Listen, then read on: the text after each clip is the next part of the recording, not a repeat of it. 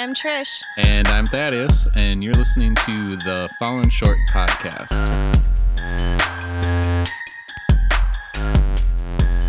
James 1:19 through 22 says, "Understand this, my dear brothers and sisters. You must all be quick to listen, slow to speak, and slow to get angry.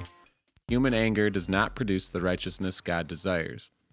So get rid of all the filth and evil in your lives and humbly accept the word God has planted in your hearts, for it is the power to save your souls. But don't just listen to God's word, you must do what it says. Otherwise, you are only fooling yourselves." This week on the podcast, we are talking about listening to God and God's word, and maybe that's not just something of reading the Bible, but what God is speaking to you in your life. I think the first thing I read there that sticks out to me is that you must all be quick to listen, slow to speak, and slow to get angry. Because a lot of times as Christians, we feel like maybe God's saying something to us, or maybe not directly, but indirectly through a sermon or something. And I'm sure it happens weekly where maybe a husband and wife sitting next to each other and the pastor says something, and then one of them nudges the other one like, "Hey, that's for you," instead of being a little bit slow. It says slow to speak, but I mean, that could be in essence like speaking of like, okay, maybe you thought that because you heard something, but that might be something that you need to like slow down and not call someone out on.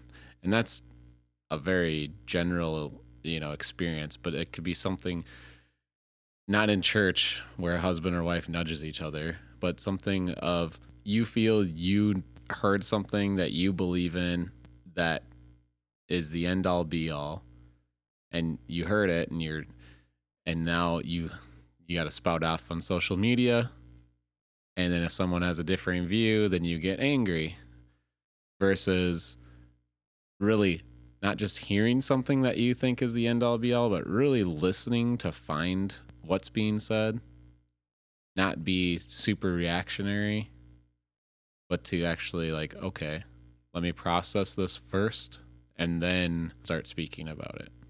Yeah, and asking God to like, how does this, okay, for example, what you talked about, nudging each other during church, or sometimes maybe we might butt heads with somebody, and nudging each other in church. I mean, sometimes I get it. It's like a playful little jest Right. between people, but sometimes I can't say that it's been something that Trish and I have done or maybe she has done and I didn't realize it, where it's been very serious of like, hey, you're doing this and this is for you. I can't say that I've done that in a serious way. I've done it in a joking way, and maybe Trish has done it in a joking or serious way and I just missed it, but maybe, probably. If there's a way to do something wrong, I'm probably doing it. But I just think for me, sometimes the things that bug me about people, like if I'm giving Thaddeus a hard time about something, it's probably something that in us is similar, and so we kind of buck against each other in those ways. Or if like something annoys me about one of our children, it's usually the part of them that is similar to something that annoys me about myself, that an issue that I have. That's not where we're going with this, though, so I don't know why I'm twisting it like that. I guess the part of what you read that really stands out to me is the part that says, "So rid yourself of the filth and evil in your lives, and humbly accept the word God has planted in your hearts, for it has the power to save your soul." And there is just so much in that little verse that it kind of hits me over the head, and it's like, oh, okay, so what does that mean? Obviously, you kind of try to get rid of the things in your life that don't glorify God, and you get rid of the filth and the evil in your life, and then it says humbly accept the word of God. What does that mean to humbly accept the word of God and what God is planted in your heart? And I think that God speaks to our hearts and he ministers to us each in a different level. What God might be telling me and convicting me of might not be the same as what Thaddeus is nudging me about in church. Just kidding. Just trying to bring it full circle. But God, he speaks to our hearts, and he has his word planted in our hearts. And I guess that's a difference between conviction and condemnation. Conviction comes from the Holy Spirit that's inside of us, and that's what God is speaking to us and trying to deal with us about. And then condemnation comes from the world and others around us. And sometimes I'll hear a sermon about something, like a topic. Let's say the topic is, you should practice your faith this way. Like, your prayer life should look like this, and your devotional life should look like this, and the way you spend time with God should look like this. And then I walk away feeling like I'm practicing my faith wrong, or I'm not doing something right. And that could go in any aspect. That could go from parenting to marriage to the way we're handling all this COVID crisis. Like, I hear different messages about that out there in the world about, you should wear a mask, you shouldn't wear a mask, you should wear a mask because you're a Christian, and you shouldn't wear a mask because you're a Christian. And I hear all these different conflicting perspectives. I hear all these different things. And you, as an individual, have the word of God planted inside of you, and you have the Holy Spirit inside of you. So God honestly might be convicting my spirit of something related to an issue about how I practice my devotional, different than the way God is teaching Thaddeus to spend time with him. And so just because I think what we do so often is, the way God speaks to somebody, we make it kind of our condemnation. We make it something that we let condemn us, that we're not doing something right. Like, I just watched a message about something to do with COVID, and it made me feel like I was missing what God was telling me and the things that I feel like the Holy Spirit's been putting on my heart. And I checked with God. I'm like, okay, God, am I hearing you right? Am I hearing what you're saying? And he said, I minister to people. This is what I felt like the Lord told me, that he ministers to people where they're at, and he meets them in the place where they are, and he's teaching things to each of us individually, because we're each individually and uniquely made. And so I think what's important is that I don't take the conviction that Thaddeus might have on his life and then put it on myself and make it my condemnation. I rather need to take what the Holy Spirit inside of me is telling me and make that my conviction, so I know that that is from the Lord. And I'm not saying that God can't use what Thaddeus is going through and his testimony and his story and the conviction he has on his life, and let that affect who I am for the good, and that God's not using that. I'm not saying that at all. But what happens so often is, well, for example, when I was in high school, I decided, or I felt, I guess I should say, that God was telling me I needed to stop listening to secular music and needed to cut it out of my life completely. What I did then in turn was I took what I felt like God was telling me, and I made it everybody, my conviction, and I made it a condemnation on everybody who I was friends with or spent time with. And I said, God doesn't want us listening to secular music. You shouldn't listen to secular music, kind of approach. And here's the problem with that. God was only convicting me. Could I take what I was going through and share with people, like, that I'm making this choice because God is convicting me? Absolutely, I can. But also giving people that grace that maybe what God is sharing with me is not what God is sharing with them. And maybe they have the freedom, and God has allowed them to listen to certain songs and listen to secular music within a parameter of whatever that is, like between them and God. But I was taking what I felt God was telling me and making it a condemnation on other people's lives. And I think that part of the scripture that Thaddeus read stands out to me, because it says, so get rid of the filth and evil in your lives, and humbly accept the word that God has planted in your hearts, for it has the power to save your souls. And to me, it's that what God has planted in your heart, and accept the word of God. And there are things that are very black and white in Christianity and in our faith, but there are things that God gives us grace, and God takes his time with each of us, and he lets us go through the process of sanctification. And I might be in a different place of sanctification than somebody else, and I might be going through different sort of convictions than somebody else. And so allowing us to really listen to the voice of the Holy Spirit inside of us is so important, and teaching others to listen to the voice of the Holy Spirit. And using Trisha's example, where she felt it was something that God was telling her that she needed to stop doing. And she said that where she felt like she maybe came across in a condemning way to her friends or others around her, versus like offering it up and letting them decide what to do with it.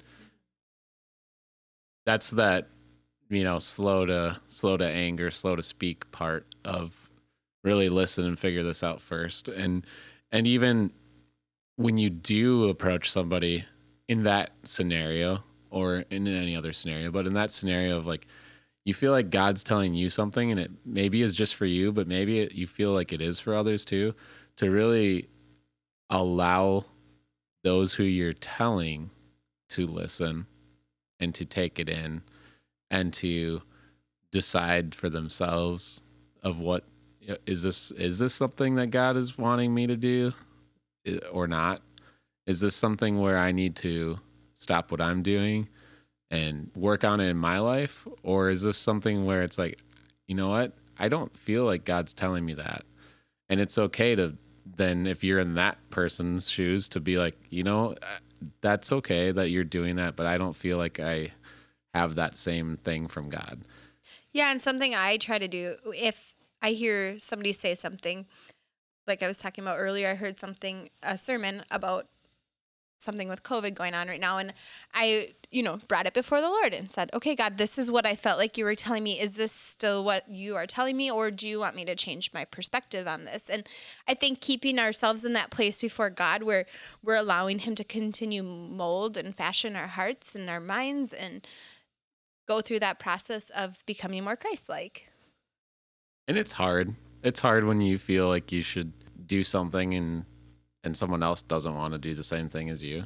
Trish and I butt heads on things like that a lot. A lot. Periodically, I'd say. Periodically. Specifically with masks. Politics, things like that, where we have different viewpoints. I think we have similar viewpoints, but where we maybe act on things in a different way. Not that either one of us is right or wrong, but that's where we butt heads. Right. I don't think there's a way to be necessarily right or wrong on everything.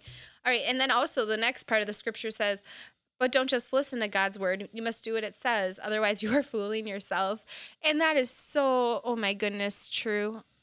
How many times I've heard a sermon or studied something in the Bible and fooled myself into thinking, oh, I'm righteous, or oh, I got my life figured out, or oh, I'm doing okay. But really, in reality, I'm just fooling myself. I don't have my life figured out. I'm trying to listen to God's word, and I'm trying to do what it says, and I'm trying to obey God. But it's where if you hear God telling you something, or you see something that you're like, I need to make this change, and you tell yourself, I'm going to make this change, but then you don't make the change, and you feel like, oh no, I'm okay. Right.